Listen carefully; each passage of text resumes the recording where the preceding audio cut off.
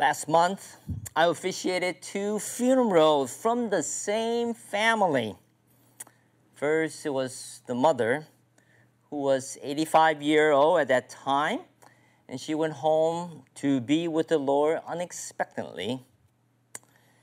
And during that time, there was a lot of restriction as to the number of people that can congregate at a funeral, and that was 10 people.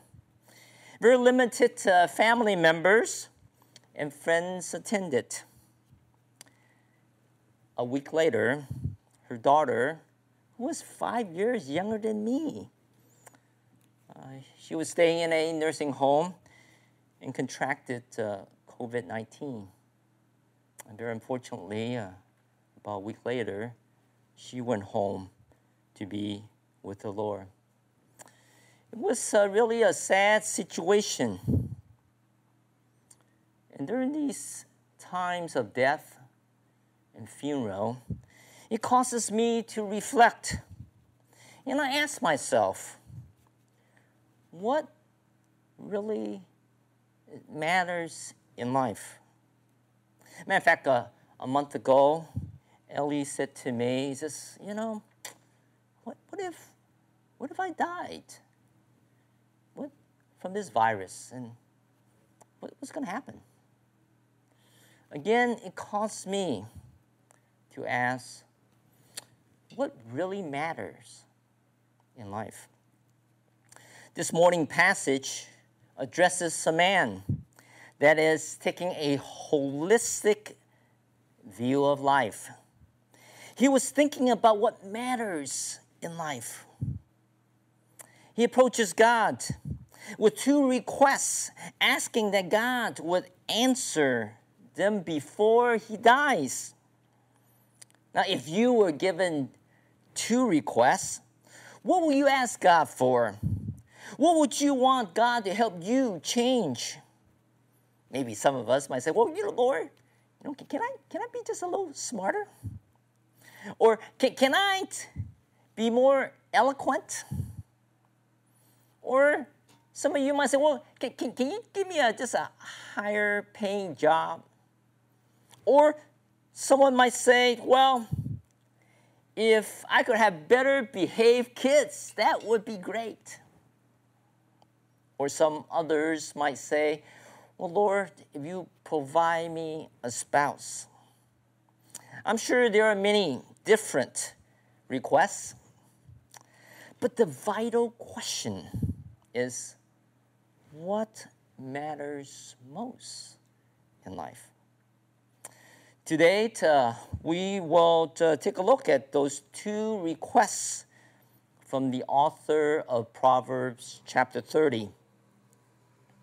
But before we get to these two requests, he will give us a little glimpse of who he is, as well as how he views who God is.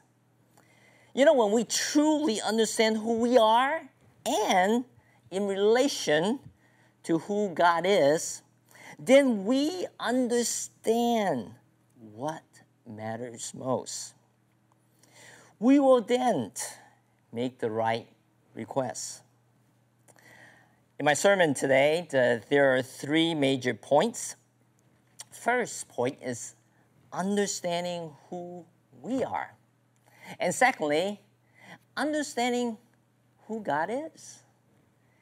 And then thirdly, understanding what matters most. So Solomon completed his words of wisdom in the end of Proverbs chapter 29. However, that's not the end of the book of Proverbs. There's still two more chapters, chapter 30 as well as 31. And they're a separate discourse to the main body of Proverbs. Now, these two final chapters of wisdom were written by Agur and Lemuel. Well, let us turn to Proverbs chapter 30 and look at verse 1.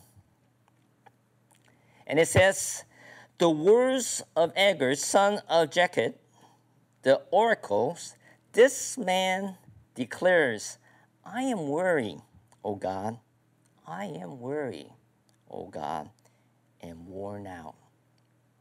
Here in verse 1 introduces the author, Agur, whom we do not know much about because this is the only place in all of the Bible that he's mentioned here. We do know that he's weary and that he's worn out. Let us take a look in verses 2 and 3. Here, Agur describes who he is, which leads us to the first point as to understanding who we are. Beginning verse 2, it says, surely I am too stupid to be a man. I have not the understanding of a man. I have not learned wisdom, nor have I knowledge of the Holy One. Here, Agur acknowledges his frailty.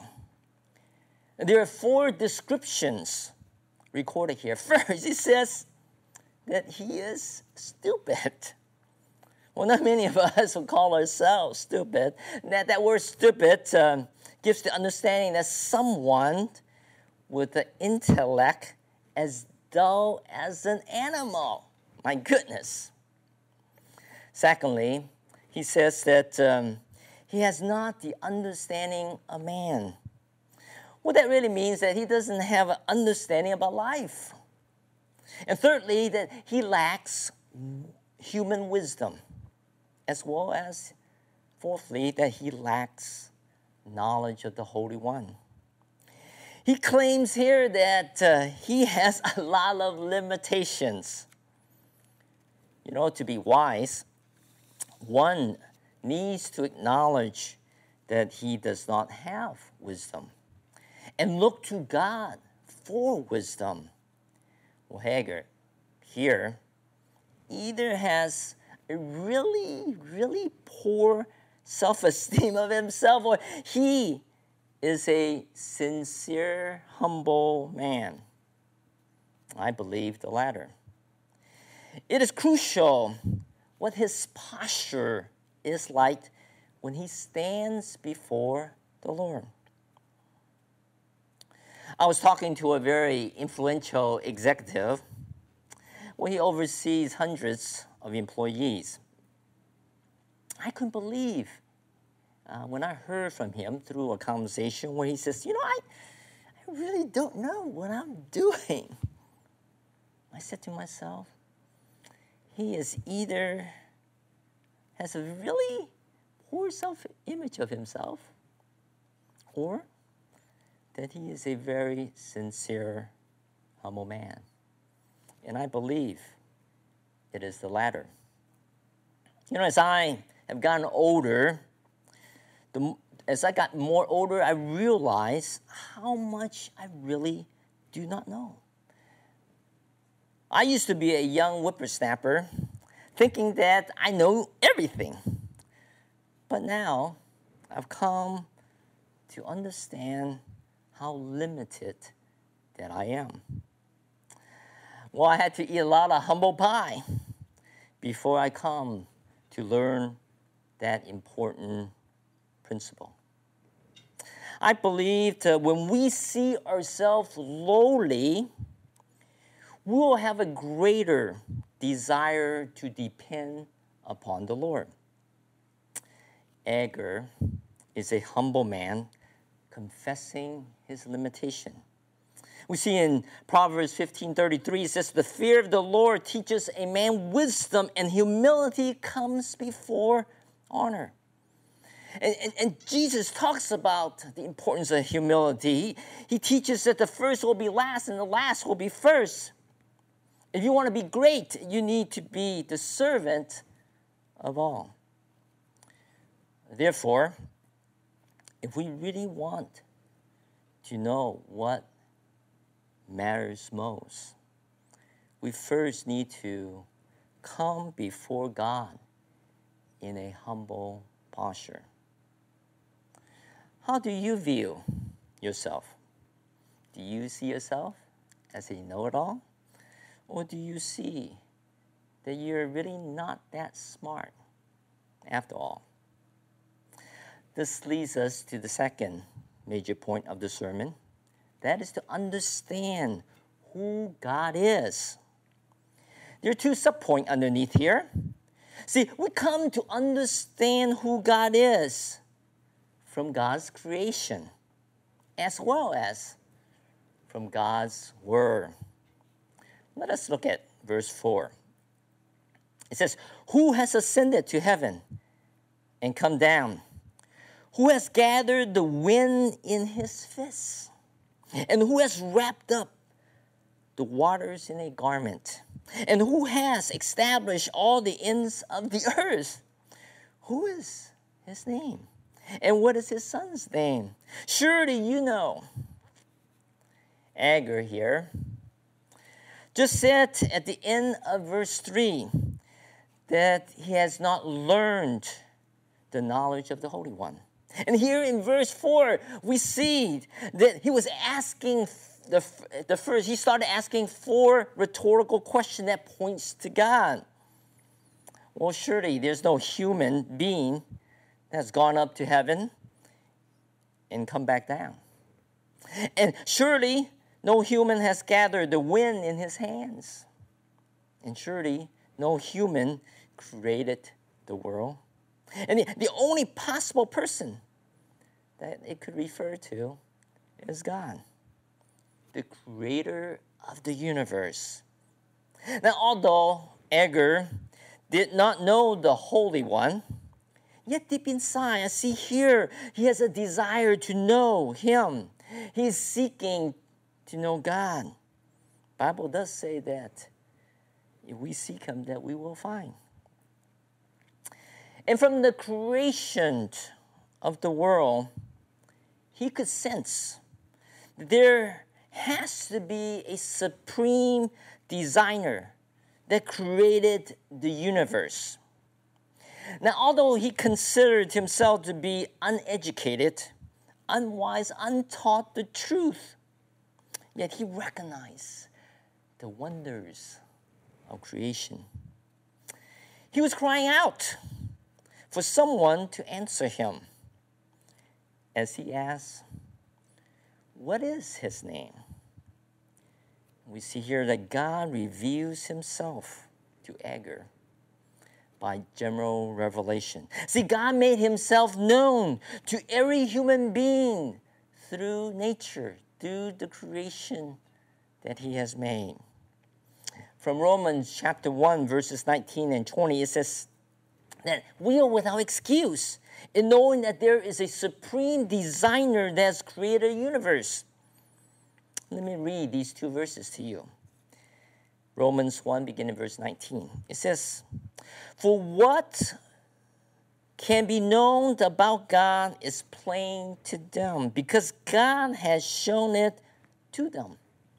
For his invisible attribute, namely his eternal power and divine nature, have been clearly perceived ever since the creation of the world in the things that has been made, so that they are without excuse."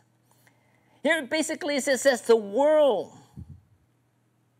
just did not come into being by chance. From looking at the complexity of the universe, there has to be a master designer. We don't have an excuse in knowing that.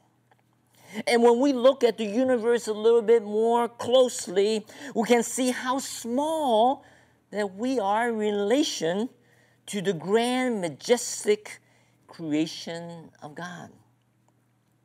Well, back in 1990, the Voyager was sent out to take pictures of the solar system, traveling at 40,000 miles per hour as it hits away from the sun. Now, 30 years later, it has passed Pluto, which is the last of 9 planets in our solar system. That is really far away. It took 30 years for it to get to that point? Well, the Milky Way is the galaxy that the solar system is in. However, if we compare the solar system in relation to our galaxy, it is like the size of a quarter in the area of North America, which includes the United States and Canada. Can you imagine if you had to find that quarter in that big body? Well, you see, the Earth is really like a dot in relation to the solar system. And the solar system is like a dot in relation to the galaxy. And the Milky Way, which is the galaxy that we're in, is only one of billions of galaxies in the universe. And that reminds me from Job chapter 37, verse 14. It says, "Hear this, O Job. Stop and consider the wondrous work of God." You know, as I think about that, that just kind of blows my mind. I say, my goodness, how vast, how grand, how overwhelming is God's creation. And we can come to understand who God is from his creation. You know, as we sit back and see the grandeur of God's creation, we are just a little speck, a little peon, as one of 7.5 billion people that live on the planet Earth. We seem to be so very insignificant. However, the Bible says that God, the creator of the universe, loves us and wants to have a relationship with us. He sees that man cannot save himself. And God sends his only begotten Son to die on the cross, to pay the penalty on behalf of us, so that we might be redeemed. Not only did Jesus die, but he rose again, showing that God has accepted what he has done for us. And if we place our faith in Jesus, we will be saved and become a child of God. It is not because of who I am, but because of what God has done. It is not because of what I have done, but because of who God is. God values you and me so very much that he sent his Son to die for us. In Psalms 19:1, it says, "The heaven declares the glory of God, and the skies above declares his handiwork." Through the creation of the universe, man is without excuse in knowing that there is a creator. The last two questions from Agur, he says, what is his name? And the name of his son? Well, the answer to that first question clearly is God. Agur does not know the identification of his son. However, we do know that it refers to Jesus, the Son of God, who came down from heaven and ascended back to heaven after the resurrection. Jesus answered Nicodemus in John 3, verse 13. And he says, "No one has ascended into heaven except he who descended from heaven, the Son of Man." Agur has come to understand who God is from God's creation, as recorded in verse 4. And we also he come to understand who God is from God's word, as is recorded in verses 5 and 6. Let's take a look at those two verses. "Every word of God proves true. It is a shield to those who take refuge in him." Do not add to his word, lest he rebukes you and you be found a liar. See here, Agur recognizes God's word is true. This word truth literally means pure. This word is used for metal that are refined, that's tried by fire. And when God's word is tested, it is proven to be true and authoritative. It is through God's word that we'll come to know God more personally. And we can accept it as truth without error. Agur has experienced God personally as he sees God as a shield. This is a great metaphor of God as a protector over those who place their dependence upon him. See, God will protect all of those that trust in him. We have to take the initiative to take refuge in him. And when we do, we can be assured of being saved. Last fall, in the father-son retreat, there was an archery game where the dads were playing against their middle school sons. The dads were on one side and the sons were on the other. And they were to shoot arrows with cushions at the end of the tips to try to hit each other. Well, there were barriers that were set up on different places. And if one gets behind the barrier, it becomes like a shield that will protect them from being hit. And as long as one of the players would take refuge behind that shield, well, he is safe. See, God is our shield. And when we take refuge in him, we can find protection and safety. And because God's word is true, Agur warns those who tamper with it by adding to it. They will be severely judged. God's word is a reflection of who God is.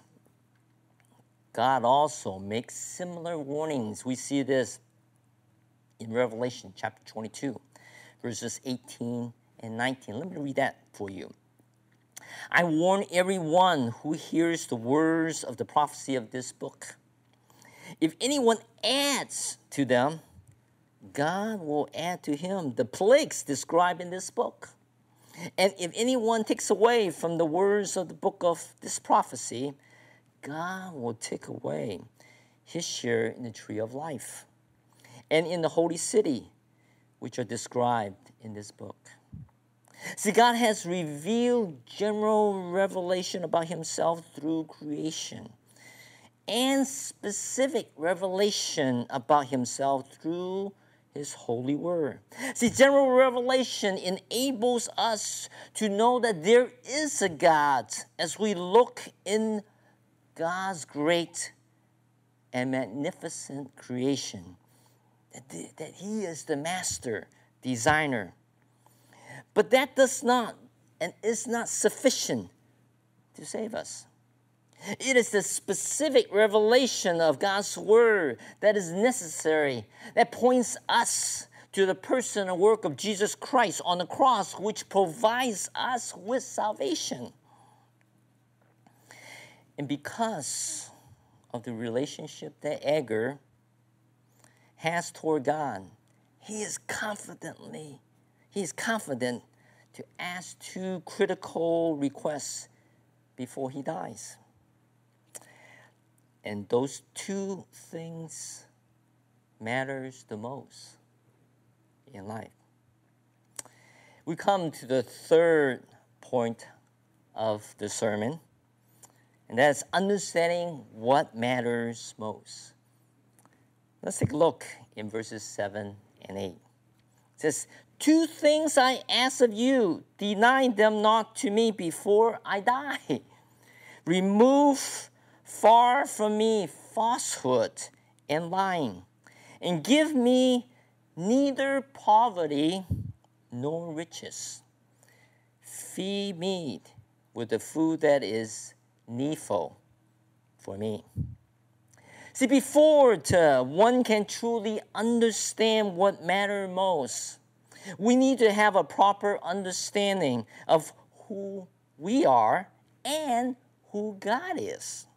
And because Agur comes in a humble posture before the Lord and recognize his authority and his power, Agur is able to go to the Lord with requests of what matter most. It shows what priority Agur has in his life because he has a proper view of himself as well as a proper view of God. The writer here recognizes his weaknesses and he turns to the Lord to help him deal with these weaknesses before he dies. He sees the bigger picture of life and understands what matters most. We see here the first request that he asks of the Lord is that he asks for integrity. See, Agur asks God to remove all dishonesty and lying from him. He wants to be a man of character who lives by integrity. The more Agur learns from God's word, which is truth, the more he does not want anything to deal with falsehood. This might be an area of weakness for Agur, where he is tempted to lie. Now, we are tempted to lie also. Various times we might see our peers using white lies to get their ways. We feel justified to do likewise. Plus, a little lie won't hurt anybody. Others are advancing because they're not telling the truth. They fudge some of the information to get ahead. We might feel that we are getting the short end of the stick if we do not lie also. Maybe some of our classmates are cheating. And if we don't cheat, they're going to get in front of us. One of the things that matters in life is integrity. See, character is much more important than our position. Honesty is the hallmark of life. Integrity will last. Well, the second request is recorded in the second half of verse 8. It says, give me neither poverty nor riches. Feed me with the food that is needful for me. In short, Agur is petitioning for contentment. He asked God to provide what he needed. He realized that if he had too much, he will forget the Lord and will depend upon himself. Agur understands the power of greed. Too often, money controls us instead of us controlling money. Money in itself is neutral. It's neither good or bad. But if we're not careful, we would want more and more because we've been deceived by lies that says that the more that we have, the happier we will be. We do not hear about contentment taught very frequently, but I believe it is one of the most important biblical principles. In 1 Timothy chapter 6, verse 6, it says, but godliness with contentment is great gain. See, godliness is seeking to be conformed to God's standards. And the Bible says here, that godliness with contentment will assure you great gain or success. Very few people have learned to be content because we have been deceived by another lie that says your net worth determines your real worth. As a result, we strive to get more and more. You see, true contentment lies in our relationship with God. It is believing that God is enough for us to have a meaningful life. Seek neither poverty nor riches. May we be satisfied with what we have, which is to be content with what we have. The second half of 1 Timothy chapter 6, which we just talked about in verse 6, addresses the principle of contentment. Matter of fact, if we look at 1 Timothy chapter 6, verse 17 and 18, it gives some practical advice as to how we can be satisfied with what we have. And it reads in verse 17, "As for the rich in this present age, charge them not to be haughty, nor to set their hopes on the uncertainties of riches, but on God, who richly provides us with everything to enjoy. They are to do good, to be rich in good works, and be generous and ready to share." See, money can be an idol where we put our hope in. Unfortunately, it says here very clearly that our riches are very uncertain. We have seen the stock market plummet a couple of months ago. In Matthew chapter 6, verse 24, it says, "No one can serve two masters, for either he will hate the one and love the other, or he will be devoted to one and despise the other. You cannot serve God and money." When money is our idol, we get obsessed in wanting more and more because we've been deceived by the world. We focus on ourselves and we cling on so tightly of that which we have. And we need to remember that all that we have, it comes from God. He has entrusted it to us to manage. And we need to learn to be content. When we move away from focusing on ourselves, clinging on to those things that we have, instead we are to put our focus on others. The scripture says here that we should be rich in good deeds and be generous and ready to share. It is when we are able to be content when we share the resources that God has entrusted to us. Last month, I was amazed to see some of our members giving generously to help a brother. One of our members, Jonathan Ting, came down with nasal cancer and needed a large sum of money to start his treatment, which the insurance would not cover.